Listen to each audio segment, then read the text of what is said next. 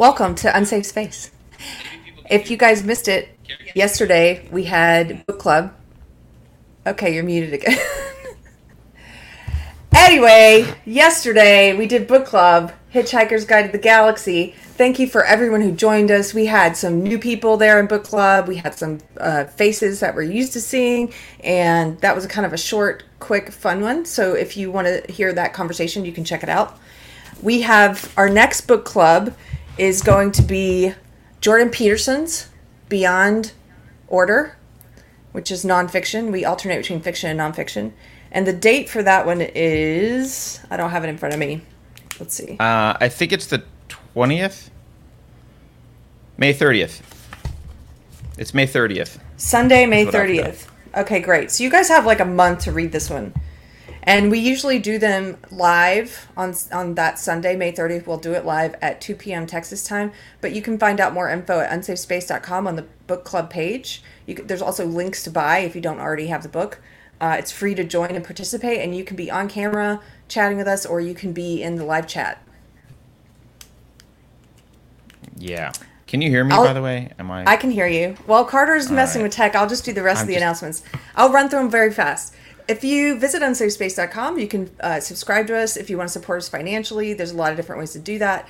We have a locals, we have a subscribe star, whatever. There's lots of different ways to do it. If you subscribe at the $25 level or above, you get a mug, which looks like so, which is probably the coolest thing we put out. We also have some cool t-shirts in the shop and other things if you want to support us that way. And as always, you can like, share, and subscribe videos. We have other series. We have a great reset series with Comics Division, and I think this is all of our announcements. Oh, we have a retreat coming up in August in Texas. If you would like to come, we still have day passes available. I can hear myself. Now I can't. Okay. So we still have day passes available, and you can also get that at unsafespace.com.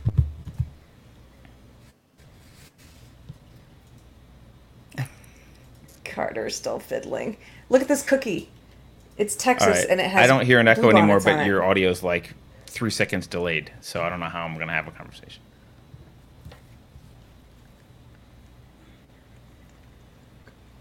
Why don't we start by putting up that picture I sent you, and I can talk about it. I'll be back. Okay. Well, we're doing this then, are we? So what I wanted to talk about, I'll just move into it while Carter's figuring that out. This weekend in Austin, there was it was Derby Day on Saturday, May 1st, which that's kind of a fun thing. I was out in Dripping Springs in Fredericksburg, and I saw some bachelorette parties, and they had these really fun Derby Day costumes. Like one bride, her bridesmaid was a costume designer, so their costumes were amazing. The bridesmaid was dressed as a jockey and had the leggings and a green shirt and like the little hat. And then the bride had this really kind of over-the-top white gauzy dress, like an 80s wedding dress. And then she had a big red derby hat with little miniature horses all the way around it and a flask. It was awesome. It was Derby Day, but it was also May Day.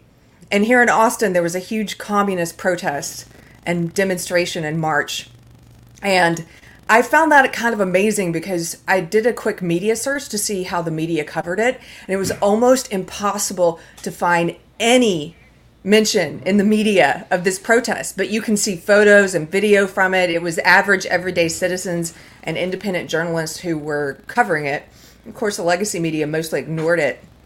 And I wanted to mention that because, again, for people who are stuck in the matrix, so to speak, or in the cathedral who believe all the propaganda, I'd like to ask them, does this not bother you? Where's the equivalent nonstop 24/7 legacy media coverage of this protest?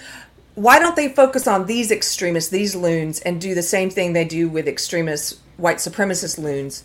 You know, where's the nonstop propaganda from the legacy media that's telling us this is a clear and present danger and that America's full of communists and it's around every corner? You know, where's the press demanding that the president disavow these communists repeatedly over and over and over? Where's the press pretending, if he disavows them, pretending that he didn't do it? It's just, you can't you can't compare the two. It's completely one-sided. They want us to believe that white supremacists are everywhere. And then when communists march, they completely go blackout and don't even mention it. Yeah, so here's video Carter's putting up on the left. I killed the sound because I figured the sound's probably not worth doing. Yeah, it's not worth doing. But, there they are proudly marching with the red communist flags with the hammer and sickle. And then there's a photo you can put up, too. And in the photo, there's pictures on their protest signs glorifying Mao. Oh, yeah. These are awesome. But, yeah. I can't believe that. It's like, can you imagine people walking around with signs glorifying Hitler? It's the moral equivalent. Well, Mao killed more people, I think, right? In fairness. Don't downgrade Mao. Yeah, here's the Mao. Here's the picture and there's of people. Marx on the signs. There's Mao. I wouldn't be surprised if they have Stalin on the signs. Well, let's see. I see Marx. Let's see. Who do we got? Here, I'll put it full screen for a sec. All right, well, I see Stalin. Yeah, okay, look, Stalin. I see Mao. I see Marx. I don't actually know who that is. Do you? Mm-mm. This person? And I can't tell who that is. It might be Engels, but I don't know what Engels looks like off the top of my head. But Marx, Mao, and Stalin are all here. Where's Ibram X. Kendi? Yeah, I don't know. Maybe. Where's what happened to Angelo?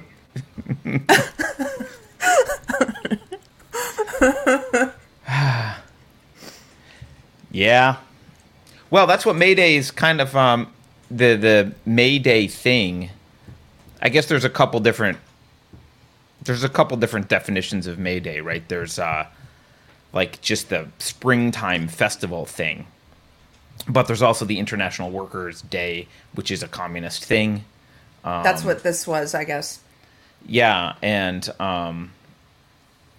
it was, I think, it coincides somewhat with, what was it, the Haymarket? Was it Haymarket? What was that the name of it? The protest that got violent during the Progressive Era in the late 19th century. I don't remember the names, but yeah.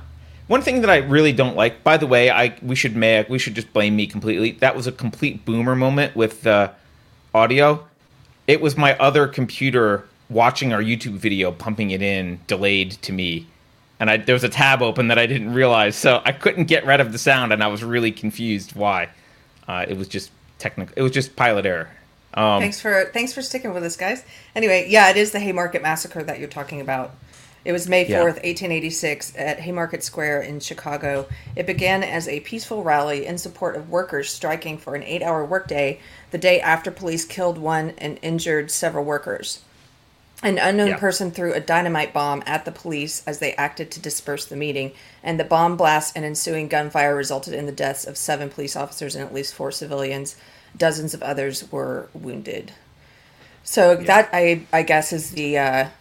one of the things of the day. Yeah, that coincides with May 1st and these communist protests. But I know it gets tiring sometimes pointing out the hypocrisy, but I still do it because there are still people asleep.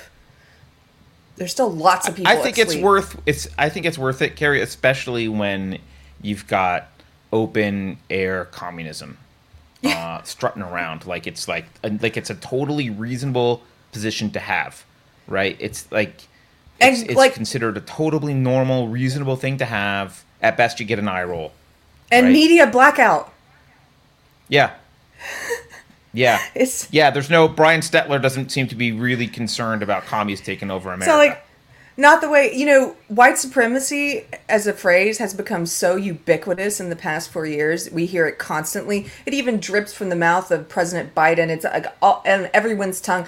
Ben & Jerry's is tweeting about white supremacy.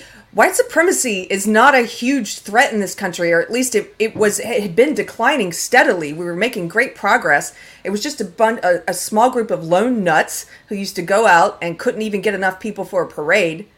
And now, is that the vanilla ice cream with white chocolate chips and flakes of coconut? The white supremacy Ben & Jerry's, yeah. Sorry. But now, I think it is growing to some degree because they've created the boogeyman they want. They've built up this fake boogeyman, and now there are actually people that they are pushing into this extremism. But they're not doing the same thing with communism. They're not building up this boogeyman. They're not telling you, this is everywhere. It's a big threat. President Biden is not dripping from his mouth talking about the communist threat in America. It's not, Ben and Jerry's isn't tweeting about the communists who marched this weekend.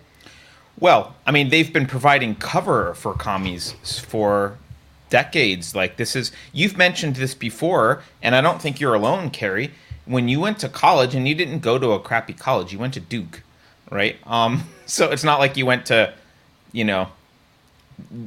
some crappy community college there with, one professor who knew any history and was teaching everything. Like, you went to Duke. It's a respected university. They didn't teach you about the failures of communism. You didn't learn about that at Duke. You did learn about Nazism and Hitler and fascism, but you didn't learn anything about To be fair, Stalin. I didn't take a lot of history classes. All the history classes I took were in relation to women's studies and critical race theory. Oh, I see. Well, I mean, that's a problem in and of itself, right? Because if you don't learn it in high school, which I assume you didn't learn it in high school either. I didn't learn it in high school. And I didn't learn it in college. Mm-hmm. I did not learn it in high school. And I went to a great science and math high school. You went to excellent high school, right? Yeah, you were at an accelerated, gifted person's high school. Mm-hmm. So I could totally expect you to be able to handle reading about communism. That would have been in your skill set. But they provide cover for it. They don't talk about it at all. When they do talk about it, they portray Stalin and Mao as these aberrations that are they're not.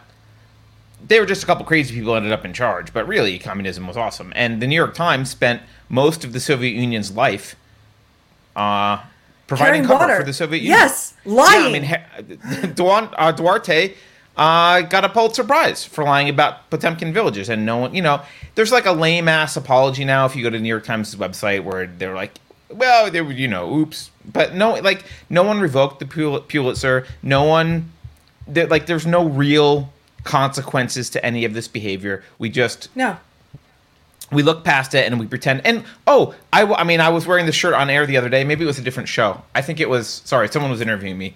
I have the shirt with the Che Guevara with the line through his face, like the circle with the line through it. And obviously that's not the normal shirt. You see these college students with Che Guevara running around. Yeah. As if the communist revolution, who by the way was a racist and homophobe and murdered people that were murdered blacks, murdered gays, a horrible individual. But at Ivy League schools across the nation, you could see students who considered themselves well-educated and erudite and would probably sneer at the flyover states running around campus with their Che Guevara shirt as if that's a normal thing. Can you imagine having a shirt with Hitler's face on it? No. And going to frat parties at college and be like, yeah, he was cool. We did shirt. Look how hipster I am. This is how much in that bubble I was and how unthinking I was when I was a social justice warrior. When I represented Margaret Cho, we did a shirt with her face, just like that iconic poster of him. I remember that shirt. Instead of Che, it said Cho. And can you imagine if we had done that shirt with Hitler? You just wouldn't see that. But it's so accepted to do it with these communist heroes. I put that word in quote. Yeah. So I wanted to read the super chat. I can't see it anymore, but I just wanted to thank him. Christopher Gorey, thank you, sir. He says, as a native Texan, I'm just paraphrasing because I read it. He said he was disgusted by what he saw, and he said we're losing, crushingly depressing. It was a super chat? Yeah, that's it. I got it. You don't have to reread it. Oh, okay. Thank you, sir. Oh, okay. Yeah. I found it. I just want to make sure I saw it. Tax Terra, thank you, Tax Terra, said, Dear Leader Biden also declared May 1st to be Loyalty Day. What is Loyalty Day? He didn't declare it. I think that's already a thing, right? Is it? Look, Did he I've make never it heard up? of. I thought it was like just some stupid holiday that we didn't celebrate. Loyalty. And now I got to look it up. Saturday, May 1st, Loyalty Day. A proclamation on Loyalty Day. Loyalty Day on Wikipedia. Oh, it was first observed in 1921. 1921. Yeah, during the first Red Scare. Yeah. So, yeah, I'd like to blame Biden for lots of things, but I don't think... Well, Textera, yeah, this also seems... This is actually... They said that the date, May 1st, was set for Loyalty Day in order to counter International Workers' Day. Yeah, that's what I thought. Conceived of, in the height of the Second Red Scare. The holiday was first observed in 1921. During the first Red Scare, it was originally called Americanization Day, and it was intended to replace the May 1st celebration of International Workers' Day, which commemorates the 1886 Haymarket Affair in Chicago. Right, and there was an argument about whether to have the Workers' Day be the May Day, the International Communist Workers' Day, or Labor Day, and so they pushed for Labor Day because it's in September and it's disconnected from the Haymarket stuff and the communist thing, and then I guess they used Loyalty Day as a replacement for celebrating in May. Of course, if you have someone like Biden talking about Loyalty Day, I imagine that the perversion of what they mean by loyalty to America is imbued in whatever it is he's saying. I did not hear him talking about Loyalty Day, but I can only imagine he probably tied it to wearing masks. Show your loyalty by getting vaccinated. Maybe. You know. By the way, can I read this? It's from G-Man. It's not a super chat, but it's a criticism that I just really need to take to heart. He says, I think Carter just has his fascist dictator bar set too high. He'll never like one if he complains about every little thing. It's a good point, G-Man. Point taken. I'll never like one if I'm going to complain. Can I say something about that? I've said this before, but since you brought up this communist thing and it's kind of related to the May version of Labor Day, or International Workers' Day, I can't stand. This is one of those times in which language is used and we don't think about it. We don't stop and think about what we're saying because we're used to hearing it all the time. And I really detest using the word worker to mean someone who only works with manual labor and doesn't do any, like, no management, no intellectual labor. Like, it's only manual labor. Those are the workers. I think that was a victory. I don't know when that happened, but it was probably over 100 years ago. That was a victory that some dictionary manager was able to foist upon us. Because just think about the implication that means. Right? It implies that other people aren't working. Right? The guy on the factory floor is the worker, but the manager's not the worker. And it's designed to create this classist view of the world, right? Where you've got anyone who's successful in any way is automatically viewed as the enemy, instead of viewed as the person actually providing jobs. They're viewed as the enemy, and I really despise that. I really despise that. I don't have a lot to say about it other than that. I mean, I could probably go into how you don't like the phrase working class. I mean, if you're going to use it to differentiate between people who receive a welfare check and everyone else, then sure, right? But no, not the way in which it's used, right? Because this is one of the fundamental stupidities about Marxism that's so obvious that I don't understand why. Sometimes I just don't understand how this. You really have to not want to see this to not see it. But there's this idea that, like, oh, well, there's the factory. And the workers, the quote workers, do all the work in the factory, and then there's the factory owner, and he's just lazy and sits there and owns the factory, and he sits back and doesn't have to do the manual labor, and so there's this inequity here. But no one ever asks the question, where's the factory come from, right? Marx is like this, sees the means of production. Okay, how did there get to be means of production? Because in the Middle Ages, there wasn't a factory to seize. Why is there a factory now? Shouldn't we be asking the question, how did the factory come into existence? And this idea that like all the work are the factory workers necessary?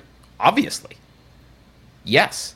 And they have a voluntary relationship with the employer. In a free market, it's voluntary, whereby they're working there because they think that the money that they get is worth the time that they put in.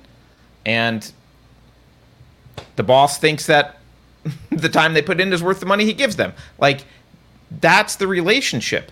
But there's no, like, a priori. Factories don't spring up like, they don't spring up like a mountain spring in the, you don't turn a corner going hiking and be like, hey, look, a factory is blooming. Like, that's not how factories come into existence. Someone has to invent stuff, risk their capital, which is usually hard-earned capital by someone, and they put in a lot of work. Intellectual work is work.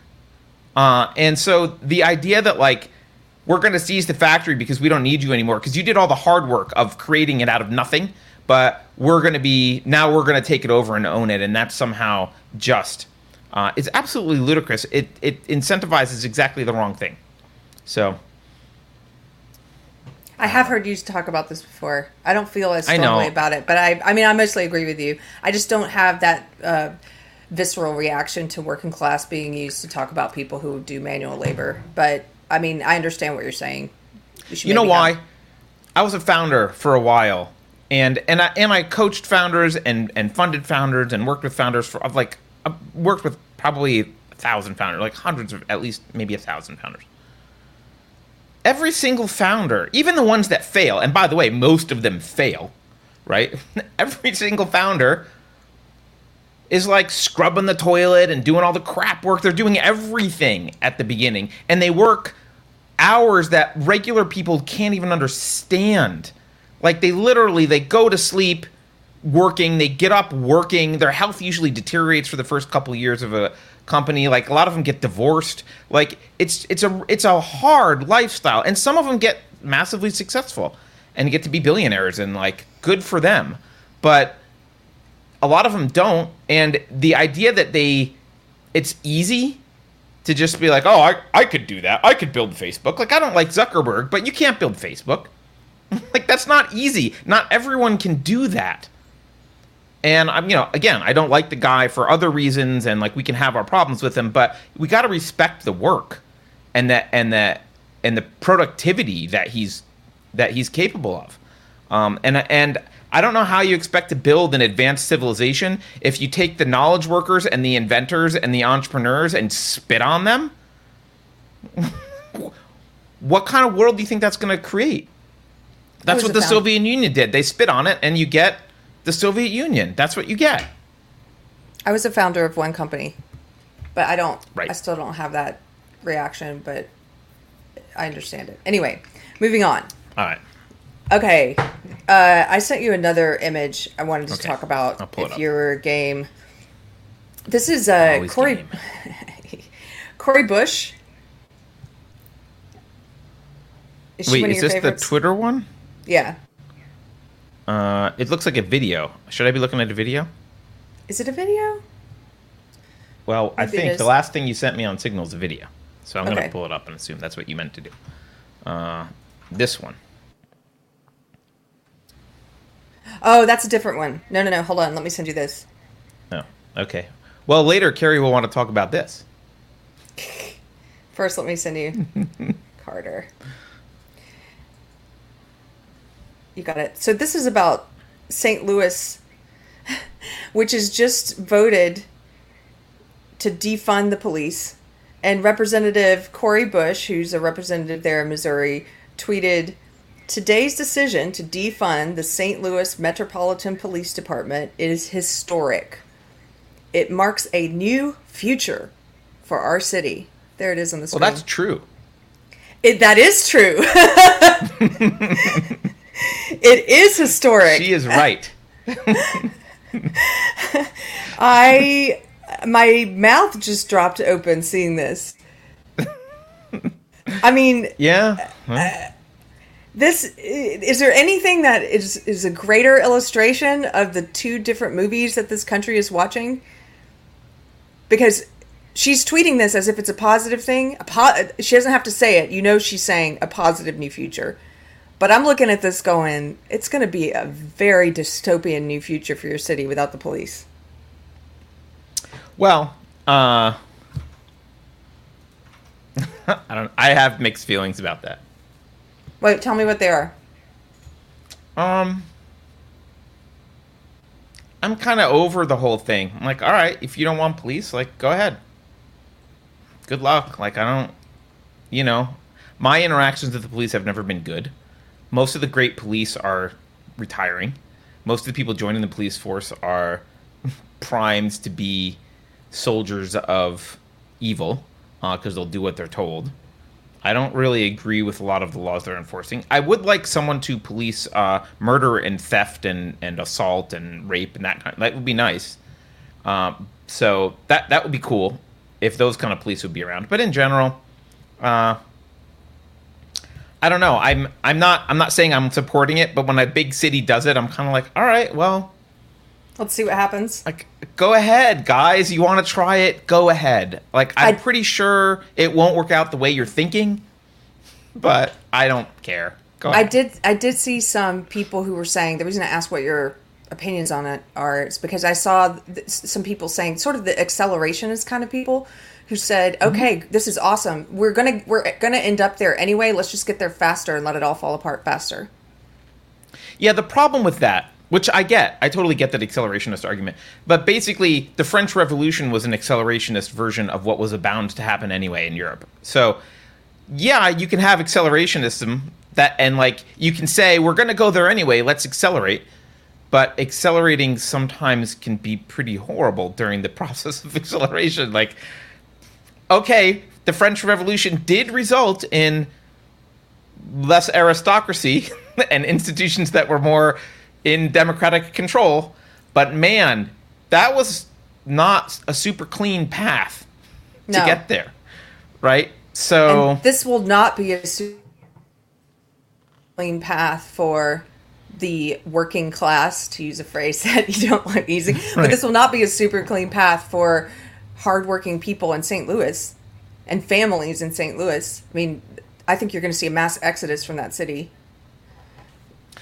Yeah, I mean, I also have to take into account my attitude on it is tainted by my view of the status of the U.S., where I'm kind of like, okay, well, the conversation is impossible with the other side. We're splitting. I'm happy that we're splitting. I'm trying to find people that want to split and support liberty, and eventually we'll all coalesce somewhere. And okay, so we won't coalesce in St. Louis. Got it.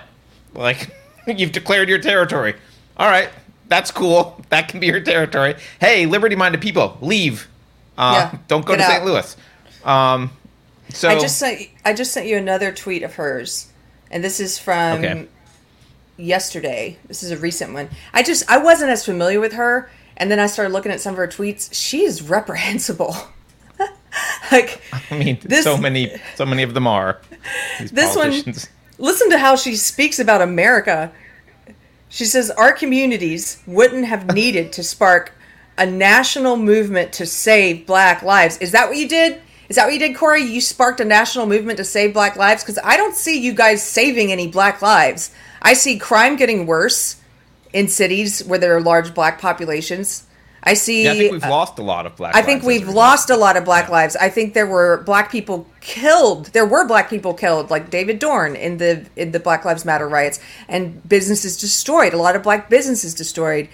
And on top of that, you guys prevent us from talking about the black people who are murdered by fellow black people every year. Like, it's verboten. You can't speak about it. If you had sparked a national movement to save black lives, that wouldn't be a topic that's off limits. But it is. Anyway, she says our communities wouldn't have needed to spark a national movement to save black lives if America weren't racist as fuck. Carrie swore. I did swear. But that's what the Representative Cori Bush said. America, racist AF. Well, if Cori Bush says it, it's okay then. Marie, you don't have to put any money in the swear jar. It's just a quote. I can't believe, and they want to make a big deal about Trump's tweets. I mean, I get it. He's uncouth and outrageous and says completely unprofessional things. But what is this?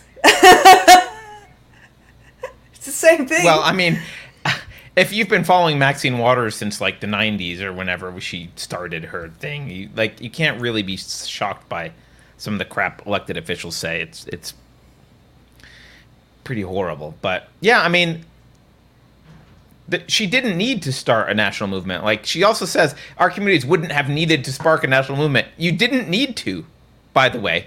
You didn't need to spark one. Yeah. In fact, many of us wish you kind of hadn't. But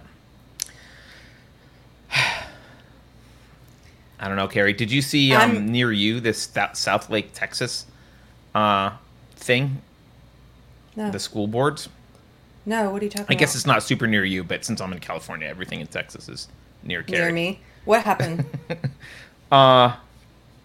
So remember a couple years ago, there was the video of a bunch of white kids using the N-word at some school. Oh. And it went viral. I don't remember this, but I saw a post about it in my local SJW group recently. So what happened? Well, there was a video, which is actually hard to find because it's been like completely bleeped out. So if you want to do any like actual research about what the video was in context, it's hard to like, watch it. You can't actually find the unedited video. But it sounds bad, which is all I can say because I haven't been able to watch the video. But it sounds bad. And I may have watched it a couple years ago. I just don't remember. But yeah, it was these kids using the N-word. And the town, it's like a wealthy town. And so it's mostly white. And I guess a few of the black people in the town, most notably the wife of a football player who's now deceased, but who was very active in the community, and so she was kind of paying attention to stuff. She'd been kind of complaining that there's a lot of racist things that some of the white kids do in town, or comments that they make, or whatever. And so this viral video happened, and this was an opportunity for her and others to say, like, look, we need some kind of reform. This is a problem. And I'm sure I do recall reading about that woman, the widow of the football player. She used it as an opportunity, like they do, to then say, hey, we need to bring in all this poisonous critical race theory indoctrination. Right. And so instead of having the conversation that should be had, which is, yes, this is a problem. Frankly, I think the first people that I would go to are the children themselves who said it, and then the parents of those kids, because they're responsible for their kids' behavior, not the school. But, okay. Instead, there was this movement to bring in basically, it wasn't even, I can't believe we have standards of CRT, but it wasn't even like the craziest CRT, but it was like some CRT, some critical race theory kind of stuff. And the town, what the reason that's in the news again now is the town really, really pushed back. They hated this. In fact, Dana, what's her name, Lakeesh, the NRA Dana Loesch. Spokesperson? Yeah. Loesch, is that her name? Yeah. She lives there. Yeah. And the town is just very conservative. And they pushed back, and they basically kicked the entire school board out. They their votes were like 70% to 30%. That's awesome. And they kicked everyone out. Yeah, part of me was like, that's awesome. So this is a good news story. Yeah, but the other part of me was kind of like, well, it's hard to tell from news stories because they're vilified. Obviously, the people who kicked them out are vilified as like horrible people. There's even in one of the news stories, it was like, some of them even say that kids should be taught to be colorblind. This is some horrible thing that they would want to propose that we teach children. But one thing I'm a little bit worried about is like, well, clearly there is there seemed to actually be some real problem with racism. I don't know how extensive it was. It's all anecdotal and like, but there were some anecdotes. There were 2 videos. So like clearly maybe there was some underlying problem in the community that needs to be addressed. And my concern is that because we can't have a real discussion about how to address it, maybe it just won't get addressed. Because now they've kicked those people out, and likely I think they'll just be like, we're not going to do anything. Right? And they're like, okay, the problem doesn't actually get addressed now. This is sort of a larger issue that we've touched on before, but because this whole social justice, identitarianism, intersectionality, critical race theory movement is so cancerous and toxic. They call it anti-racism movement.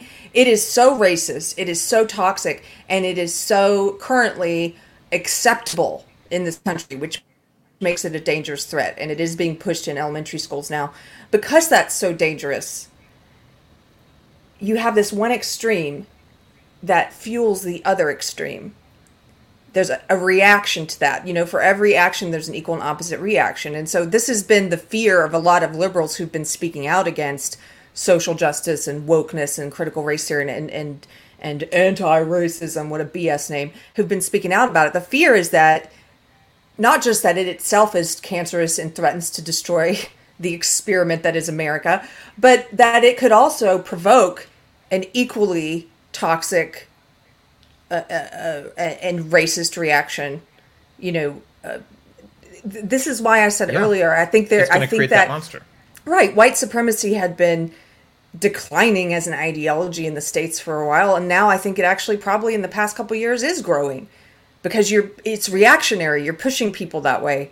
So I hear what you're saying, that because there will be a reaction that views any attempt to address racism as bad and like lumping it all in with CRT and lumping it all in with cancerous. Right. And I don't know that that's the case here. I don't want to accuse the people that have right. Like I don't know that town. Right. So maybe that's not the case, and maybe they're going to sit down and talk to these kids and whatever and take other measures to address it. But it is a little bit concerning because if you imagine being a white kid and being told that a white kid in an environment that's teaching CRT and being told that, well, you have to view everything through the lens of race. Your identity is racial, and it's very important. And by the way, yours is bad, right? Well, someone's going to come along and say, no, yours is good. And that becomes pretty tempting. And almost no one is sitting around, and almost no one in positions of authority is saying, no, it's irrelevant. Actually, your race is not relevant. We don't have to focus on it. We've got one side focusing on it, and I think people focused on it in the other way are just going to swoop in and indoctrinate. Like some of those kids are going to flip, and they're going to become actually racist. Yeah. So well, speaking of Texas and what's going on with some of the school boards, I am so glad they voted that way and kicked out those woke people. But I wanted to highlight this. Round Rock, which is near me. Round Rock is currently, in my opinion, a battlefield for ideology. It is a town, a community that's north of Austin. It's right outside of Austin, and it's sort of a mix of red and blue and competing ideology and competing parties and all this. And so woke ideology has really taken root there in the past few years. And recently, the Round Rock Independent School Board, Round Rock ISD, the school board voted to keep their mask mandate, even though there has been a significant anti-mask movement or pro-face movement of parents and their kids who've been a pro-face movement who've been protesting and who show up at the school board meetings and to make their voices heard. It's overwhelmingly, it's not like other areas. Like these parents are vocal and they do not want a mask, but they do not want their kids to be forced to wear a mask if they're returning to school. And God bless them. They've been doing a lot of work getting people out. So they were very disappointed when the school board voted to go ahead and keep the mask mandate, and they're fighting it. They're legally challenging it. I'll give you a link later, but they're currently collecting donations for anyone who wants to support them. They're actually not even collecting the donations. They're just collecting a pledge to donate a certain amount so they can see if they think they'll be able to get the $25K that they need to sue. And it's going to be a big group of the parents suing. So, so what happened recently is there's a spate of articles in all the local Austin press and everything saying, look at these racist messages that the anti-maskers are sending to the school board, the Round Rock school board trustee, Jun Zhao. Okay. So he's, I think, Chinese American. And then and I've seen petitions signed in the SJW groups. They're all like, look at all these racist anti-maskers and then racism. And they're trying to create this narrative. So I was digging into the articles and I was trying to figure out, well, what are some of the comments? Right. Most of the articles, racist comments. They don't include them. They don't include them. He's supposedly getting inundated with racist comments. You think you would give us an example. So then I found one that gave some examples. Here's one. It says, the comments reportedly came after trustee Jun Zhao defended the benefits of mask wearing in schools. Screenshots from his page show comments calling Dr. Zhao, quote, the biggest fraud and the most dangerous ISD trustee in Texas. Where's the racism there? Yeah, what? Wait, what? Okay. Then here's one that says, now they don't include the whole quote, so I don't know if I even believe them on this one. It says, and some called Asians a, quote, treacherous lot. If they called Asians a treacherous lot, why didn't you put Asians in quote? Why didn't you give us the full quote? Who did they call? I don't believe that one. Yeah, you put treacherous lot in quotes, but you didn't include anything about race in quotes there. Treacherous lot. I have a feeling that they were talking about the entire school board. And you chose to say... just people that wanted masks or something. Right, yeah. right. Because why wouldn't you put it in there so I can see it? You liars. You liars. That's all I can find. Oh, wait, there's one other thing, and they don't put this in quotes. They said there were also some threatening comments alluding to the violent character Ramsay Bolton in the Game of Thrones series. Well, tell us what those comments are. What? By the way, more than one about a character in Game of Thrones? That's weird. I have a feeling there's probably just one. And why don't you quote it? So we can see it. I love when they're just explaining to us that we should be outraged and yeah. Yeah. And everywhere the headline. Look this guy up, guys. It's Jun. His last name is Xiao. If anybody can find Xiao. Jun. Xiao. Xiao. If anybody in our chat, in our audience, can find a racist comment, I would like to see it. It is a challenge for the unsafe space community. If there was a racist comment left on his wall, if you can find it in any news article or anything, please let me see it because I can't find them. But all the headlines say he's getting racist abuse. Well, and to be clear, even if there was one or two comments, that doesn't make the whole movement against the mask mandates racist. It means that, like, a couple racists said some things. Go to a Black Lives Matter march, and you'll hear some pretty racist things. I mean, they won't count as racist because they're anti-white. But you'll hear racist a lot of remarks. Racist remarks, yeah. Yeah. But what makes it... I completely agree with your point. Even if there's a rotten apple and a bunch of people, it doesn't make the bunch of people... You can't right. Make characterizations about that entire group of parents if there's one bad apple. But they don't even show me that one bad apple. And then I was thinking, oh my gosh, I don't even think there's one bad apple. Yeah, that's what you should take away from this, is that if they can't provide one very clear quote, then there's none. Because they have looked. They're trying. I mean, if they could find a really clear, like if they could find a clear racist quote, they would use it. You have to assume. Yes. So, yes. Isn't that amazing?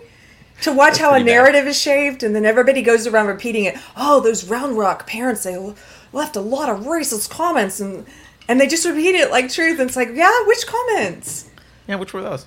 I had a house in Round Rock for a while. Oh, that's weird. I didn't know that. Yeah, because I thought that would be a good... This school district is pretty good.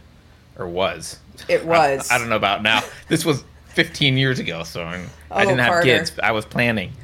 But yeah, maybe it's a good thing I'm not there now. Also, it's basically... This is also just an example of... We've talked about this a lot, but any criticism of anyone, if they are a member of any protected class, you're criticizing that thing about them, right? So if they're black, you're criticizing because they're black. If they're gay, you're criticizing because they're gay. If they're trans, it's because they're trans. If it's a woman, it's because they're a woman. Which is really condescending to all those groups of people, because it means that they are incapable of having any ideas that are worth criticizing on the idea itself. Yeah, like it's a lie. It is a lie, and it is lie. An offensive lie, and it belittles actual racists. It makes a mockery of people who actually have suffered racial abuse online. It completely, to pretend that somebody's saying, what was the quote? That he's one of the most treacherous or whatever, school board members, whatever it was, to pretend that that's racist. You're making a mockery of actual racism. You're taking it so lightly. You're willing to exploit it, which I think makes you as bad as a racist. Well, and collectively, the media has become the boy who cried wolf. Now, when someone is racist, I just don't believe it. When someone actually is racist and they say so-and-so said a racist thing, my default is to just not believe it. Until you see proof. So I'm not even going to see the racists actually coming when they come, because I'm not going to believe it, because I don't believe anything you write anymore, media, because you just lie about all this stuff. So yeah, they're providing cover for actual white supremacists by numbing us to the accusations. Yes. So by the time they come along, we'll be like, you call everyone Hitler. Yeah. Come on. Boy who cried wolf. Yeah. I just want to read a couple super chats. I'm reading them fast. Yeah, we should go through them. Yeah. The Gay Rascal, thank you, sir. I love your avatar. Says, I have seen the future, and it works. It's a quote. I'm not sure what that's from, but thank you. Super Iron Bob says... Is this misspelled or I can't read it? Reactance? Reactance. Oh, reactance is the pinnacle American emotional response. And then Christopher Gorey, thank you again, says, can't go to church, speak openly about an election or question a vaccine, but communist marches, burning, looting, and making movies like Cuties is A-OK. Yeah, we live in clown world. It's not just okay. You get an attaboy for that. It's celebrated. Good job. And then, oh, what a great screen name. All right. Gives us $5. And speaking of which, I don't know if you guys have heard the rumors that Matthew McConaughey might be running for governor in Texas. Oh, I did not hear that. It's just a rumor at this point, but I'm kind of excited by that wild card. What are his politics like? You know what? He just did an interview with Jordan Peterson. He got a lot of crap for it. That's endorsement right there. Like, that's good right there. I know. His mind is open. I don't think he's very bright, but his mind is open, which is fine. Like, and I think because he's not vocally, even though he got a lot of crap for that, he's not vocally identified yet by the normies as being somehow a bad guy. So I think he would peel a lot of Democratic votes from Beto if he runs, because there's also rumors that Beto's going to run for governor. I think if Beto and McConaughey were both in the race, McConaughey would whoop his ass. Which, all right. So anyway, thank you, all right. He says, hi, Carrie. A coalition is running for school board in Bend, Oregon. Large disinformation campaign taking place. See Reddit /Bend. Despite this, we have a shot. Please pray. That is excellent news. I will pray for you. Carter doesn't pray, but maybe he'll think about you tonight. I P-R-E-Y. Thank you. I love that. I love hearing that people are doing stuff. They're running. They're trying to change their school boards. I really, like we've said before, your local politics, I think, matters so much more than national. And then Christopher Gorey, again, thank you, sir, gives us a quote. He says, most people's problems this past year aren't because of the virus so much as because of the government's response to it. And that was by the great Eric July. I completely agree with him. Yep. Let me read a few more super chats that fell through the cracks. Okay. Just to get them, we can get caught up. Sue Escobar says, Carrie, check out Robert Phoenix online. He lives in Fredericksburg. He's running for city council and offers commentary on social issues similar to yours. What's his name? Robert Phoenix. Cool. You know, the guy, the Texas guy who introduced the subject of the representative, I forget his name, but the one who introduced the idea of Texas secession recently, he's in Fredericksburg. Unfortunately, everyone reacted to it like he was a laughingstock, and even fellow Republicans were calling him out online and stuff. But vote him out. Vote for Republicans who are down with secession, people. It's not. Yeah. It's like, even if they don't agree, like, just vote ones that don't think it's funny. Yeah. Why were they mocking him? You know. Anyway. Yeah. Super Iron Bob makes a good point. He says knowledge workers are doing a fine job of spitting on themselves. It's kind of gross, to be honest. That is true, Super Iron Bob. Communism isn't actually something that arose from the blue collar workers. It arose from a quote knowledge workers, and is propagated by knowledge workers, all for the benefit of the alleged benefit of non-knowledge workers. But it's actually for the benefit of the aristocracy. It's there for their own benefit. Yeah. Adam Coleman says 60% of black people live in 10 states. Lots of white people have little or no exposure to black people. It's usually ignorance, not hatred. Exposure helps. That's probably true.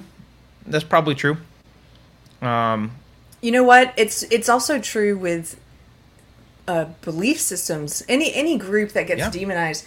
When I lived in Los Angeles, I hardly knew any Republicans, and it's possible to live in a big city and just completely isolate yourself. And I think that a lot of this hatred and this dehumanization that happens for like Trump voters or conservatives or Republicans or whatever, I know that it dissipated for me when I made an effort to start befriending conservatives. And I think people in LA, it's possible to live there and never interact with. It's so uncommon that I just watched a Curb Your Enthusiasm episode, which you guys, if you watch that show, have probably already seen. I don't know. I don't watch it regularly. It just happened to be on. And it was an episode where Larry David decides to wear a MAGA hat to get out of a lunch meeting he doesn't want to go to because nobody wants to be seen with someone in a MAGA hat in LA. And so he shows up with the hat on, and the guy that he doesn't want to be meeting with shows up and is like super embarrassed, and then makes up an excuse and leaves. And he gets out of and then he starts using it all the time. But it just made me laugh because I'm like, yes, that's exactly what LA is like. They don't know anybody who wears MAGA hats. They have such a crazy stereotype, and that's just like with any white people who fall into things like the KKK or whatever. They don't, like you said, they maybe don't have contact with black people. It's easy to dehumanize someone when you don't know any person who is black or gay or Republican or what have you.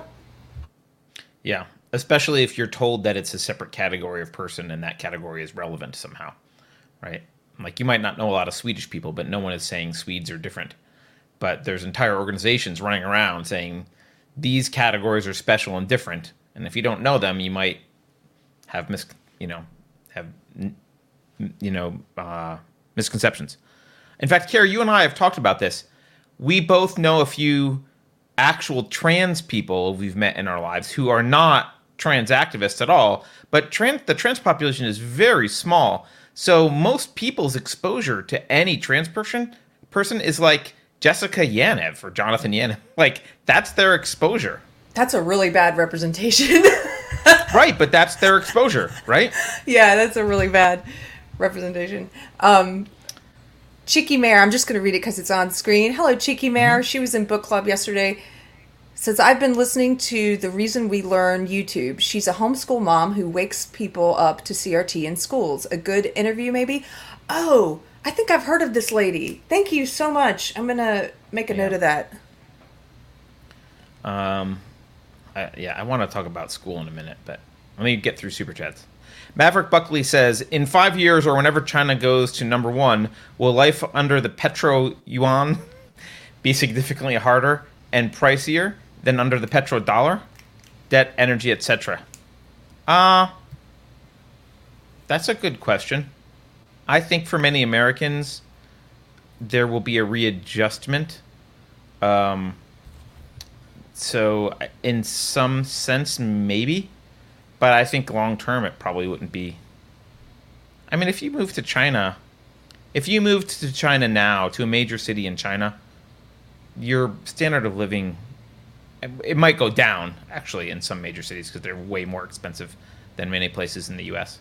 But, yeah, there'll be a leveling out, I think. But I don't think China's planning on, like, forcing us to... I don't know that the petro yuan will ever be reserve currency. It might be. But like we said in the last show, or 2 shows ago, or whatever, I think China's going to sit on the sidelines and watch the United States implode. Because it's easier, and less risky, and inevitable. Finest City Cycling says, James Lindsay was recently released a podcast about the potential for this backlash. Also take a look at Brett Weinstein's video called Speak of the Devil. Yeah, I've seen the Brett Weinstein one. It's great. I didn't know Lindsay had done one, but I will check it out. Thank you. Yeah. I mean, this is something that I think we've all been talking about for a few years it's now. obvious. Yeah. It should be obvious. Yeah. And yet they want to act like you're crazy if you point it out that this could provoke a backlash. Yeah. Miss Mephisto Zarces says, I hope and pray that we don't have to watch out for the article by Tim Pool that states a school tries electroshock therapy to get rid of white male boys' toxic masculinity. They just use Ritalin for that. I don't. You're right. It sounds ridiculous, but they do pathologize masculinity and whiteness. And they do view, and we've talked about the APA's guide to therapy for boys and men, really throwing masculinity under the bus. They view boys as as broken versions of girls. So it's actually not that far-fetched. Probably not electroshock therapy, because that's obvious. Like, that's something that people would look at and say, hey, we know that's wrong. But probably pharmaceuticals. I wouldn't put it past them using that and calling it something else. Maybe. It's not electroshock therapy. It's I mean, look at what they call kids in cages. Zappology. We call it kids in cages here, but now we call it rehabilitation centers. What would they call it? Like, they just have with temporary rehabilitation centers or something. Yeah, something, I don't know. And when they bully people online, they call it radical kindness. They're really great at. It's just very Orwellian, 1984. Ministry of Truth. Right, yeah. There'll be some cool name they have for electroshock therapy. Yeah, that could be. And it's something like positive electrical realignment or something. They'll give it some... Maybe they'll use the word energy. People like the word energy. Energy and alignment. Yeah. Rapid energy dispersal treatment. G-Man says, accelerationists I've talked to think they can easily win and go about living their life as normal. They don't understand the true cost of war and how long it will take to rebuild trust others again. Yeah, so that's the thing. I do think eventually things are falling apart in the political sense, but I do think a lot of, not just accelerationists, but a lot of people that think that they can check out and be like a hermit. Like, oh, I'm just going to go move to the woods and like be on my own. And it didn't work out so well for Ruby Ridge. Like, it doesn't work out very well all the time. And you do rely on the rest of society. The reason that we have to talk about these things is because we kind of want to live together. in a community where we can exchange goods and services. And living on your own, it's not as easy as you might think. Like, yeah, you can do a lot of things on your own, but where do you get a new part for your water heater when it breaks if there's no one manufacturing the parts? Where do you get parts for your car when it breaks? Where do you get a new tool if your tool breaks? Like, you can't. Do you have a machine shop and a, are you mining iron ore and smelting and like what are you? How much are you going to be self-sufficient? You can't actually be completely self-sufficient and have any semblance of modern lifestyle. Can I read some of these suggestions from chat? These are not super chats, but I'm gonna read them fast. Yeah, sure. This is what. So Zato says they'll call it brain stimulation.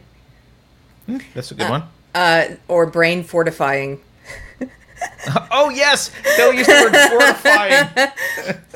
Joe King says they'll call it temporary electrician training. Dario says mental energy redistribution. That's a really good one. Here we have. I think they'll use the word neurological because it sounds more sciencey. Yeah, it's got the science behind it. Silver Kangaroo says electric hormone inhibition. Lela says electrical education center. And then Dark Shadow says behavioral reconditioning. Well, yeah, behavioral reconditioning sounds real. That sounds actually very possible. I think I got them very all. Horrible right away. Yeah. Oh, and Cheeky Mare says positive cognitive realignment. Mostly peaceful cognitive realignment. All right, I think Carrie's muting because of Tiger. I'm going to do a couple more super chats. Rodzilla says, lived in the South for 50 years. Sorry, my brain was broken on that one. Lived in the South for 50 years and can count the dyed-in-the-wool racists I've met on one hand. Having a Confederate flag doesn't count. Heritage, not hate.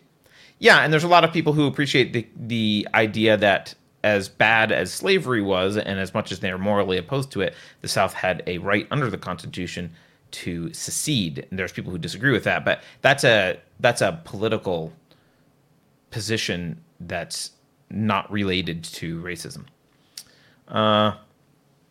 Alabama Toolbox says, I believe people on the far left subconsciously yearn for the tribalism of race. They want it, but they can't have it. It makes them feel trapped. Social justice is their Stockholm syndrome. I don't disagree with that, Alabama Toolbox, and I think most people yearn for some sort of tribalism, and tribalism of race is a very convenient one. I think people need to. The challenge with the liberal ideology of the West, the liberal ideas of the West, one of the challenges is you've got to give up in-group preferences, right? It's hard to do, and you can replace it with in-group preferences for your nation. I guess you could replace it with that, but even that can get obviously dangerous. So it's hard. It's hard to do that. I think we're probably hardwired to look for some group or tribe and have a preference for that group, and so it does take some active work. I think we found a way to, I think, express our innate tribalism in a more harmless way. Sports in a more harmless way. You exercise it, you get that out. And now sports are being contaminated with all this crap, and nobody can just sit back and enjoy them and enjoy a harmless kind of, yay, my team tribalism, because nobody wants to turn it on and be lectured to about social justice. So they're doing away with all the things, the harmless ways that we express tribalism, and then what's left? These really dangerous ways of like, oh, are you Democrat or Republican? It's super important. No, it's not. Right. I do think you're right. Sports is one of those things where I remember explaining this actually to my daughter once, because I don't watch a lot of sports, but once in a while I'll get into hockey or soccer. When it's the World Cup, I'll watch it. But I remember explaining to her that, like, she'd be like, well, who do you want to win? I'll be watching like a hockey game. And I'm like, well, I want the Penguins to win. But that's not a rational position. I'm just enjoying being a fan of the Pittsburgh Penguins. Like, it's not like this is a fun thing. It doesn't mean they're like objectively better or I'm better than the Flyers fans. It just means I'm having fun being part of this tribe right now. It's a fun thing to do, and it's meaningless. But just because it's meaningless doesn't mean you can't enjoy it and have fun with it, as long as you know, like, you can't go knife the Flyers fan after the game if you lose, because unless you're just pretend. Unless it's soccer, then you can totally unless you're a Dodgers fan. I think they actually beat people up in the... I was actually thinking, like, in the Premier League, I think that kind of happens, right? They knife each other after soccer games, or football games. Sorry, people on the other side of the pond. But yeah, I think it is. I think that is healthy. And I'll be honest, I used to look down on it a little bit and be like, oh, stupid sports fan, blah blah blah, sports ball, because I'm not super into watching sports. But I changed my tune on that. I was wrong about that, because I do think it is. Yeah. There is something fun and good, and frankly, it's a healthy outlet. It's a healthy outlet for tribalism. Picking a tribe and being like, yeah. Because I don't care if you're a Democrat or Republican or whatever. Like, you're like, you also want the Penguins to win. Like, okay, great. Like, that's all that matters in that 3 hours. It's all that matters, right? Yeah. And if you go to a game, you can like have that feeling of like being part of a group, all doing the wave or some stupid thing, or all singing a certain thing at a certain time, and no one gives a crap what people's opinions are about anything else. It's just, we all want the victory for a particular team, and I think it's a decent outlet. They have to destroy these miserable social justice warriors. They have to destroy any kind of joyful and mostly harmless exercising of tribalism. They have to get rid of it, because it like you said, it creates a space for camaraderie across racial differences, gender differences, political differences, religious differences. So you can all, like you said, come together and say, but we're on this team together. And they have to get rid of that, because they want those divisions to be not harmless at all. They want them to be very serious and dangerous, and they want them to be around things like race and sex and sexuality and political affiliation. Right. Right. They did the same thing with, we talked about this before, but Dixie Stampede, Dolly Parton's Dixie Stampede. You have this North versus South during this game of dinner theater. And it's just silly, but during that hour or whatever that the show takes place, this is my side, yay, go team, Right. And there's people on horseback in the arena doing different types of competitions, and you're rooting for your side, and, of course they go after that. Right. And something else about the setting up artificial groups when everyone knows that they're artificial and arbitrary, and therefore, and just fun, is... Fun. It actually encourages you to behave in a more generous, magnanimous fashion to people that you normally would eschew a little bit. So, like, if someone's got social justice outfit on, I'm not going to want to talk to them. But if they're next to me in a Penguins game and they've got, like, a Penguins jersey, we might be, like, totally buddies for that. Like, I'm not, like, looking at their outfit going, you've got the pink hair and the da-da-da, and, like, I see your metal bits, and you got, like... I'm not, like, all that is aside for a moment, because I'm connecting with them as a human over a frivolous thing, but it's a connection nonetheless. This is hilarious, because remember the other day when I was arguing on behalf of being civil and treating people in good faith, even if you know they have social justice beliefs, until you get to know them. Yeah, and you don't normally. And you were arguing the opposite, except if you're at a Penguins game, apparently. Right. Well, I'm recognizing the psychological effect it has to be lumped into a group together with the person. Even if it's a silly, arbitrary group, it totally brings down that barrier that's there normally. So if I see the same person in line at Starbucks, I'm kind of like, I don't want to talk to you. But if they're next to me at a game and on my side, like, suddenly they're like, they're cool. We can talk to them. That's really funny. Okay, right. Are we caught up? I think we have one more. Trinoculus P. Could be Trinoculus P. I'm going to say Trinoculus P. Says, in 2018, your beloved McConaughey called for banning assault weapons for civilians, restricting high-capacity magazines, and strengthening background checks. Well, I wonder what even Matthew McConaughey is not perfect. Well, I wonder what his position is today, if it's the same. I mean, I'm not... Douglas... I don't know. So, yeah, no, maybe. Douglas Chandler says, my image of English soccer is stuck in the 1980s. That is true, sir. That is true. I did watch... When I was growing up in the 1980s, the only way to watch soccer anywhere was Thursday nights. There was German soccer without, like, dubbing on some television channel that we had reception for. So I watched German. It was like the Premier League, but it was in German. All right. So I just sent you an article. I don't know if you saw this. This is related to the tweet earlier in the video. This is should I say fellow podcast host? A podcast host. Fellow. Who who had just recently on her show said F the police. And then hours later, in New York City, she ran over a police officer with her car and killed him. And from what I can tell, this is pretty much a podcast host who has swallowed a lot of the social justice narrative about... Well, she also swallowed tequila, wine, vodka, and smoked some pot, so... Yeah. Yeah. Anyway, do you want to read part of this? Yeah, sure. It says, New York radio host allegedly rams cop, killing him just after telling audience F the police. An anti-police activist and podcast host told her audience on Facebook F the police just hours before she reportedly hit and killed a New York City police officer with her car and then left the scene on Tuesday. WABC TV reported police say 32-year-old Jessica Beauvais had drunk tequila, wine, and vodka. Ouch, that's a mix. And also smoked marijuana before she got behind the wheel and hit NYPD officer Anastasios Tsakos, a Greek name that I can't pronounce.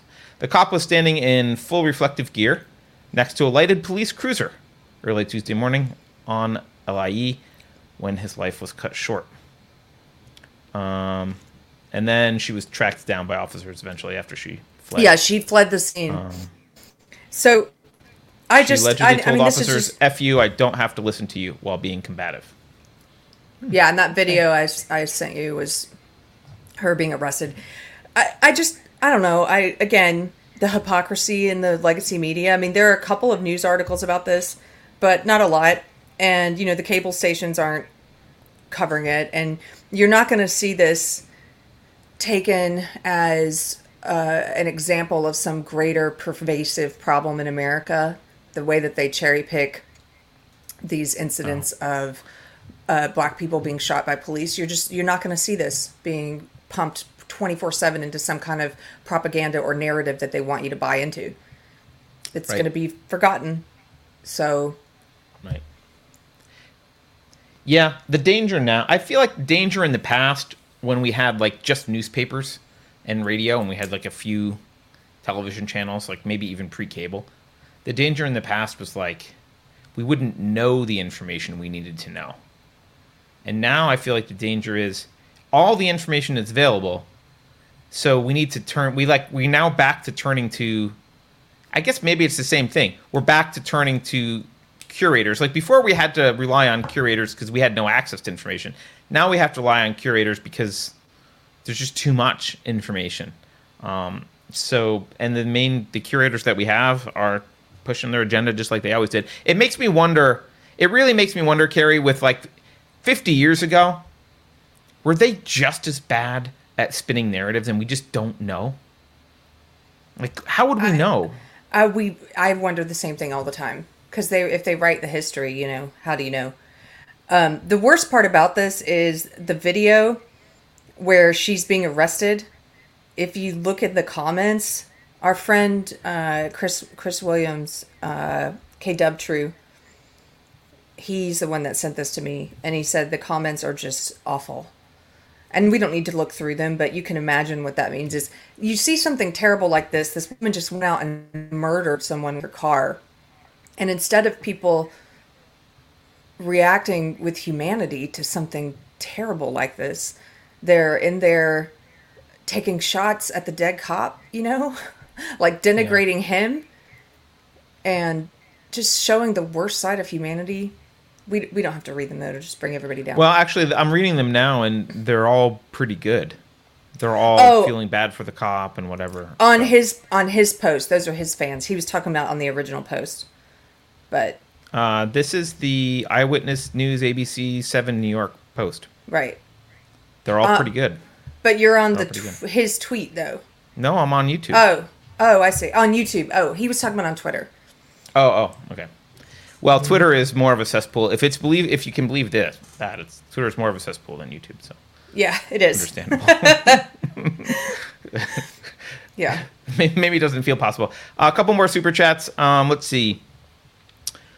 Richard Petts says, "Pink hair and their metal bits. You always put a smile on my face, Carter." Well, thank you, Richard. I don't know how to describe them, but that's what I was thinking in my head. Rodzilla says, "Carrie, did you listen to Brett Weinstein's podcast with Geert Vanden Bosch yet? It's a must listen. Also, James Delingpole cast with Dr. Mike Yaden. I'm not sure how to pronounce that. About the jab is also a must listen, not on YouTube." Thank you for that. I just wrote the second one down. No, I haven't, and people keep asking me. It's on my list. My fiance's listened to it. He's told me a lot about it also, but I have not listened yet. If you're keeping score at home. But I will listen. There's so much to listen to. Unfortunately, a lot of the podcasts and stuff that I used to really like, I just don't have time to listen to them anymore. You know what's great about having a partner is that they listen to things and you listen to things and you can tell each other about them.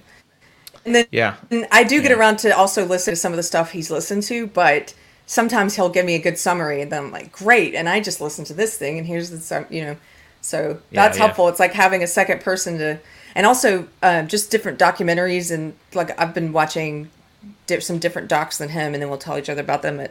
And he's reading a lot of Texas history right now, which is so interesting. And all these different books on Texas history. Did you know, he told me that the Comanches, the word Comanche in one of the other native languages at the time, I forget which one, it meant he who will not stop fighting with me. Or he who will not stop trying to go to war with me. And it was like, what a great name.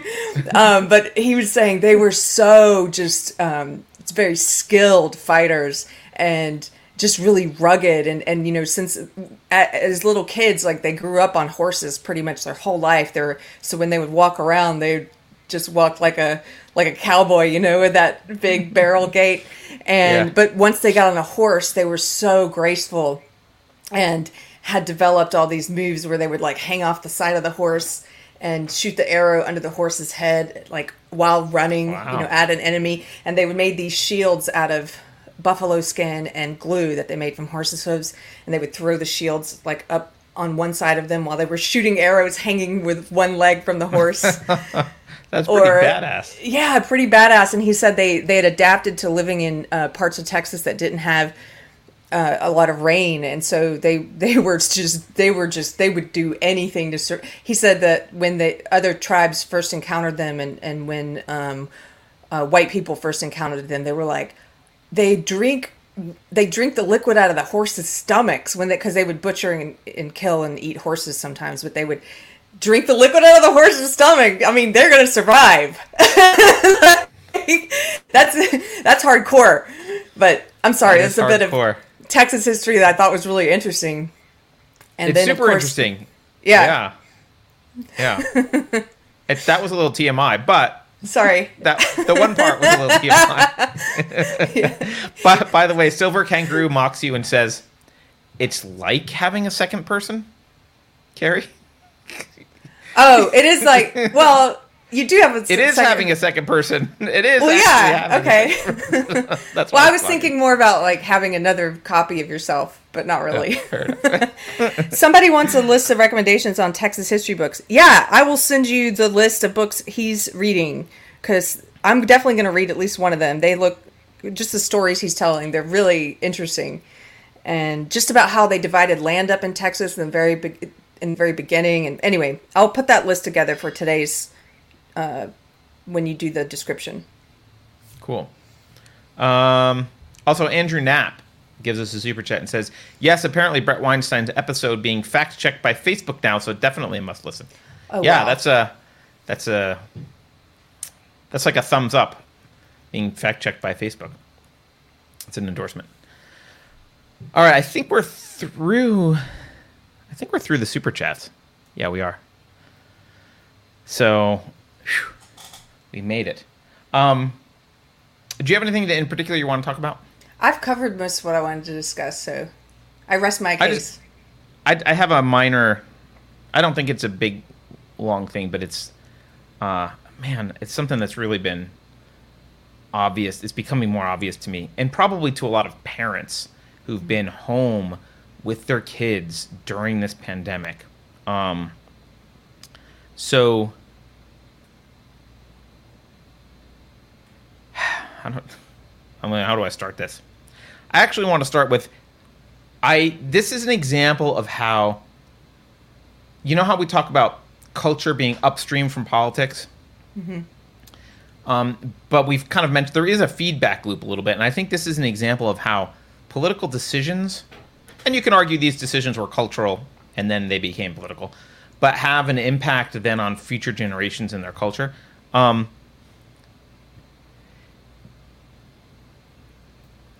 Women were told, like, feminism was a good idea insofar as women should be treated equally and respected equally and can do whatever they want, all that good stuff, right? But there came a time during feminism when, here's the problem I have with a lot of these measurements is they're measuring success based on the standard of wealth and on career. And not everyone should measure. They're like telling people, they're told women, this is how you have to measure your self-worth. And they really vilified moms. And so we ended up, that plus throw in inflation, lack of the gold standard, all this other crap, taxes, a bunch of other stuff all in the government's control, has led us to an era in which almost, I don't know the numbers, but a large number, I would have guessed most families have both parents working, right? There's not, the 1950s stay home and watch the kids is not considered kosher anymore, mostly. Although I think it's a great idea. And it means that parents are really, really busy. And when, like, even when kids were going to school, if one, if you're not homeschooling, you're just sending your kid to school, if one parent is home, they can pay attention to what's going on with the kids' education and their lives a lot better than two parents who are working. You come home from working, you're tired at the end of the day, or you're busy or whatever. And we're just not paying attention to our kids. And I think a lot of times, and we're kind of assuming that whatever's going on in school, I think a lot of us assume that whatever's happening in school is what happened to us when we were in school. Yeah. Which is totally dangerous to assume. It's not true. And I think a lot of parents are seeing what's happening because their kids are remote schooling. They're seeing some of this stuff. And I just in the past couple days, I just want to share some stuff with you that really bothered me about my own daughter's education. And she was homeschooled last year, and we tried this private school this year. What a bad year to try private school, because she ended up, like, mostly not ever going, right? She was home because of the pandemic. But two classes I'm going to pick on. And this is literally just, I overheard this stuff within, 5-10 minutes in the past couple days. This is not like studying what she's been doing for, months. In her history class, they were covering, I don't know why this is history. They were covering The teacher was talking about fair trade diamonds, about how if you're going to buy diamonds, you want to buy fair trade, and that African diamond miners are not paid enough and mistreated. And that all might be true, by the way, but that's not history. And then the history teacher went on to explain that basically the problem with nuclear plants was when they were really big. Big nuclear plants are bad, but small ones are good. And she was talking about uranium mining. Also kind of wrong about nuclear plants, and not sure what this has to do with history. Like, just like a really weird... And I listened to the section on it, and it wasn't like, here's the history of uranium mining, which would be an odd angle to come at. My daughter's in 6th grade. An odd thing to be teaching a 6th grader is the history of uranium mining. But okay, there wasn't even really that. It was just, here's where uranium is mined currently, and some problems with it, and big nuclear plants are bad, and like, here's where diamonds are mined, and like, if you're going to buy a diamond, it needs to be fair trade. Like, I don't know what this has to do with history. It was really odd. And the science class, which I've bitched about before, she has an entire unit on climate change. Now, I don't care where you stand on climate change. Let me tell you what she hasn't learned yet. Chemistry, thermodynamics, physics, biology, astronomy. Nothing that would be necessary to actually evaluate the validity of climate science. Nothing. No foundation. Zero foundation. So she's got an entire unit on climate change, which is a problem in and of itself. The first thing they did was watch the Lorax. Now, I guess Dr. Seuss wasn't problematic for that. The next thing they did, she just read, as part of her homework assignment, articles about Greta Thunberg's year off of school and what it was like to be a climate change activist. Wow. Now, that's not science. That's not science. Yes, I ask you legitimately, where is the science here? And I've also heard this science class previously I've heard tidbits of things where they'll talk about ecosystems, but it's very surface level. What they do is they pick a few sciencey things to make a point about activism. That's the entire class. They talked about ecosystems a little bit, but only so much as they could use that discussion to talk about humans were ruining some ecosystem somewhere. Right? It wasn't a discussion about what's the nature of ecosystems and how do they work. It was, here's some examples. We're going to learn just enough so that we can bitch about human activity. We're going to learn just enough climate, quote, science, which they're learning zero of, so that we can maybe sound like we kind of know what we're talking about. We're going to study Greta Thunberg's activism. It is gut-wrenching. It makes me want to puke. It makes me really angry. I'm not going to succeed getting anywhere with a school, and I'm not even going to bother trying. But it is, fortunately, I'm kind of a stay-at-home dad, so I can kind of pay attention. And by the way, the American Chemical Society has a great 8th grade science curriculum, which is totally appropriate for all the way down to, I would guess, 5th grade, maybe 6th grade, which you can run through with your kid if you want to actually do some real chemistry. But it's unconscionable. And by the way, this school she's going to, it's not a school focused on activism. It is, I don't want to name it, but it's in the Bay Area, and it is a pretty prestigious, well-known, it's a quote, good school, private school that is hard to get into. And that's the crap that she's taught. Now, her math is fine. Math is good. Her English, they read some crappy books, but also some decent ones. They read Beowulf. Okay. Some other subjects are kind of okay, but those two are particularly disgusting. It's disgusting that she's learning no science. She's learning no science. She's learned no science this entire year. None. What is the teacher like? The teacher has a PhD in geology. I guess that's fine. But I haven't heard them learn any geology. So I don't know. Is the teacher on Facebook or something where you can see, are they completely wokeified? I would assume they are. Oh, she does not look completely wokeified. No, she looks like a school marm. Wow. I mean, except for she does have the Berkeley liberal glasses, like the little like. She probably uses essential oils, but I use essential oils. What does that mean? Yeah, there you go. But yeah, I mean, it's really disheartening. It's really, and it's frustrating because it's an expensive school, and she will be better off with just me doing the science curriculum. It's a waste of time. It's a waste of time. And at least she's got someone in the house who can talk her through it, and we talk about how much science did you talk about when you read Greta Thunberg's the article about Greta Thunberg? And she knows that it's just indoctrination and it's activism. She can tell, but it's tough. Can I tell you something along these same? Well, first of all, Blackbeard gives us a super chat. Thank you, Blackbeard, and says, Carter, you just misread the name of the class. Zur is in 6th grade pseudoscience. Oh, that's. You know what? You're right. She's in the science class. The science.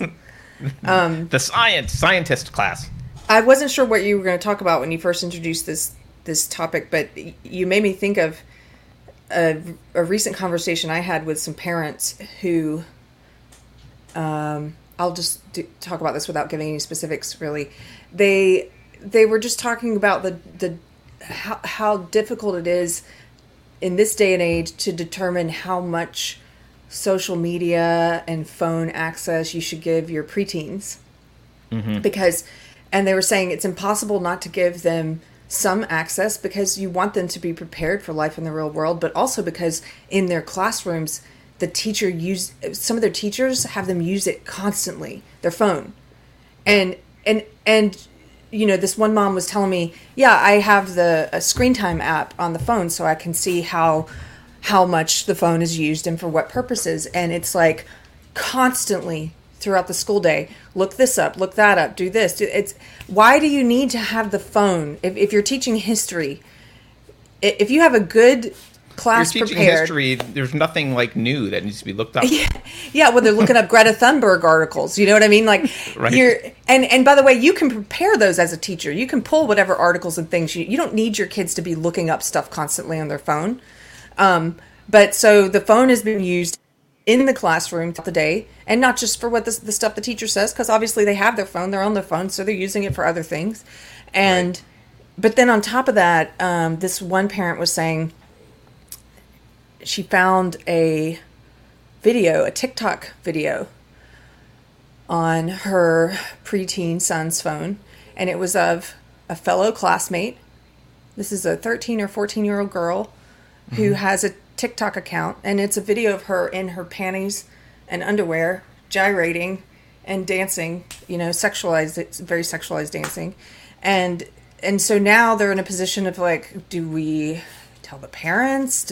Are they aware that she has a channel? Is it child porn that we have on our phone, our son's phone now, that it's in our name, that this has been viewed? I was listening to all these, and there were lots of parents talking to me, and I was thinking how difficult it must be to try and navigate this space today, because all this stuff is being pushed on your kids. It's not yesterday, my preacher's sermon, at one part of the sermon, he was talking about, when we grew up, pornography, for example, was something that some people went and sought out. But now, pornography seeks you out. You're I don't even... Oops, I searched for the wrong thing. Right, yeah. It's coming for you. And it just how quickly our culture has changed. And I just think how hard it must be to navigate a world of social media and technology and these little devices, and how much do you bring kids into... how much access and how do you monitor it, and just all these complicated questions that I haven't had to face because I'm not a parent yet. I'll tell you what, my daughter doesn't have a phone, but almost everyone in her school has a phone. She's one of the only kids who doesn't. She's 11, by the way. Everyone has a phone. Wow. And when she was growing up, we had zero screen time until the age of, I think, 5 or 6, maybe. she was 6, she was allowed to watch her first movie. Like, we had no screen time in the house. And so she's been pretty good about reading and developing habits that have nothing to do with screens. But this year's been tough because she has a computer for school, right? Which she didn't need when she was homeschooling, but now, like, everything's on her computer. Like, her assignments, everything's on her computer. And, like, she definitely has struggled with, like, going down YouTube rabbit holes of just, like, because her computer's there. Her teachers will send her YouTube videos like, oh, watch, actually science class again had a, watch this video. The science gals or whatever had some video on something, which I forget what it was, but I remember being appalled at how horrible it was. Anyway, but so she needs YouTube access even.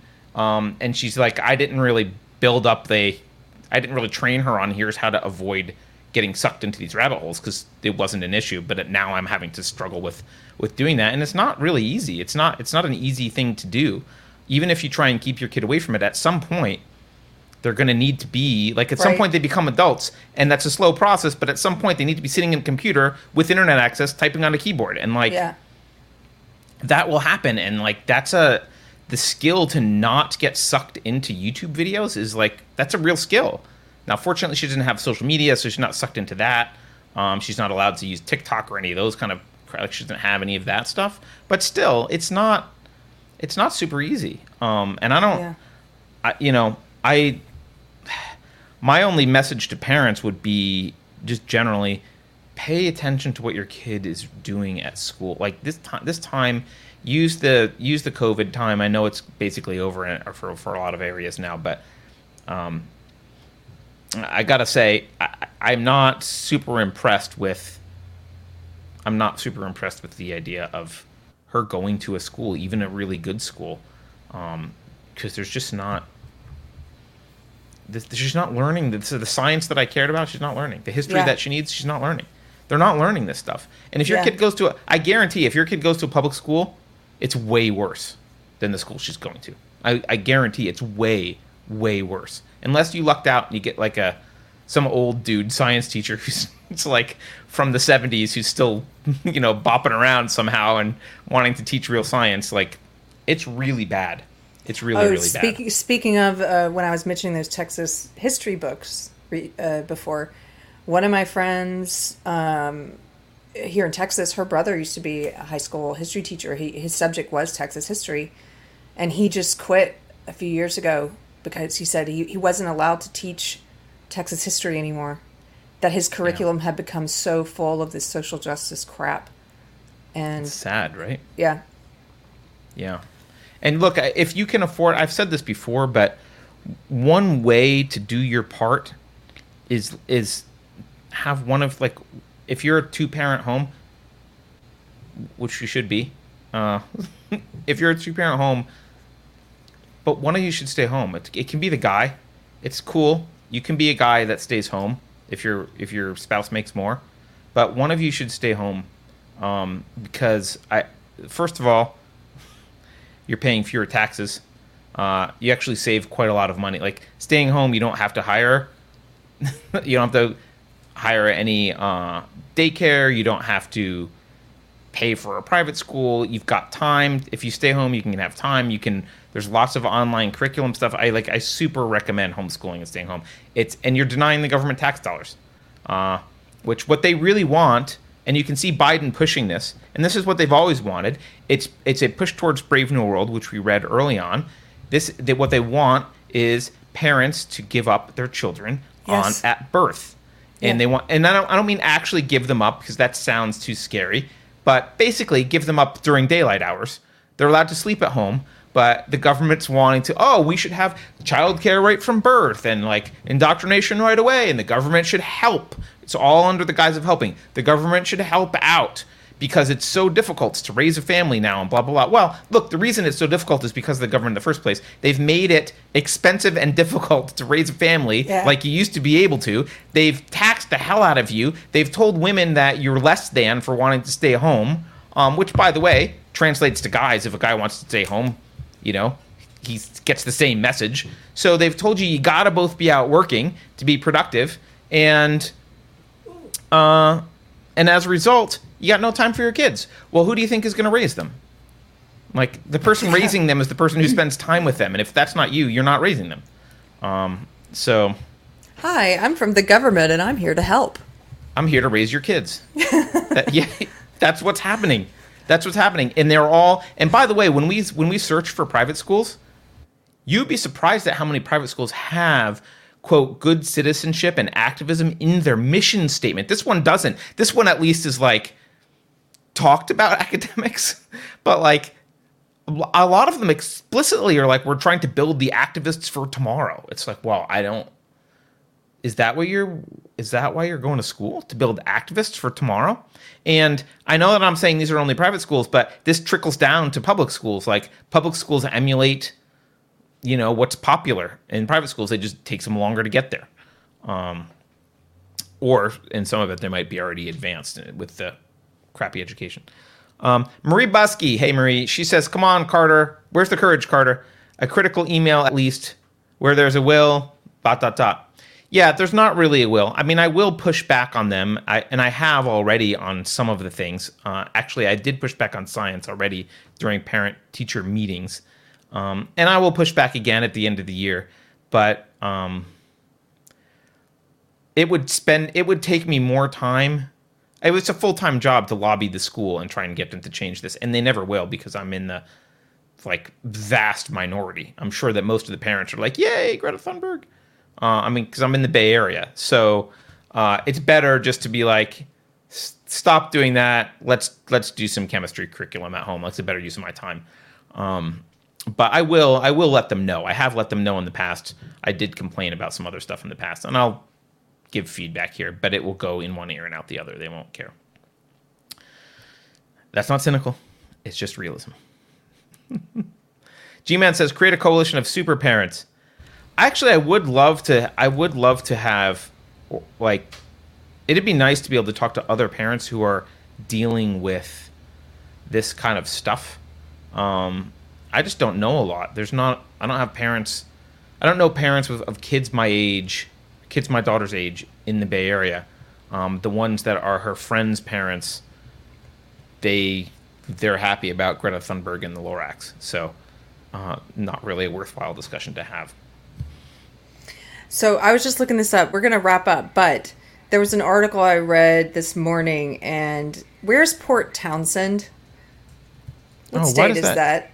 That rings a bell, but I have no idea. I hate it when local newspapers and stuff will include a city and not the... Washington. Okay, Washington. Okay, so there's this high school in Washington in Port Townsend. It's Chimacum Junior Senior High School, CJSHS. They are offering students half of the required community service hours, their hours that are required for graduation, so graduation credits, half of their graduation credits if they get the COVID vaccine. They're bribing students at this public high school with actual credits if you get a vaccine. Is that not... Wow. I'm not educated, but I got the jab. Yeah. What? Anyway, since we were talking about public school, I just thought I'll bring that up. You froze up. I don't know if I did. If you guys can still see me, Carter froze. So I'll just take it from here then. I don't know if you can see me or not. Thank you for joining us today. It's been an interesting day. We have book club. Oh, there you are. I'm back. My internet did some weird thing. Sorry. Okay. But we should wrap up anyway. We should wrap up. We've got book club coming up on Sunday, May 30th at 2 o'clock Texas time. We are doing Beyond Order by Dr. Jordan Peterson. This is going to be a fantastic one, I have a feeling. So start reading that book now. You can go to unsafespace.com to our book club page to find out more info or to get a link to buy. You can join the live chat, video chat, or you can be in the chat like today. And it's free to join and participate. And then in August, we have our first ever Unsafe Space retreat. We still have lots of day passes left for that Saturday, that particular Saturday in August. It is August 20th, 21st, and 22nd. And so for that Saturday, the 21st, which is when most everything's happening, we still have day passes available at unsafespace.com. Look for the retreat page. If you would like to support us financially, it costs money for us to do this show. You can go to unsafespace.com to the donate page. And what else? I think that's about it. Like, share, subscribe, and today's Monday, so have a good week.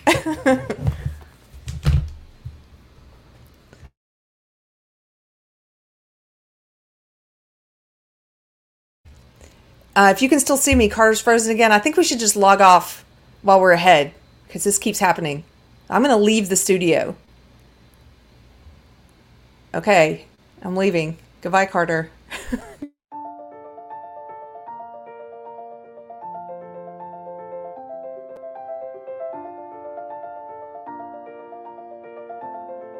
Thanks for watching.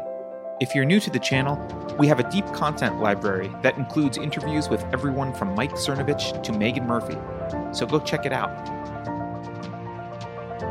If you'd like to see more, please consider supporting the show by visiting unsafespace.com/donate.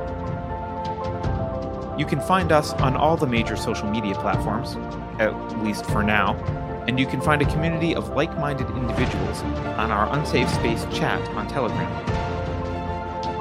See you there.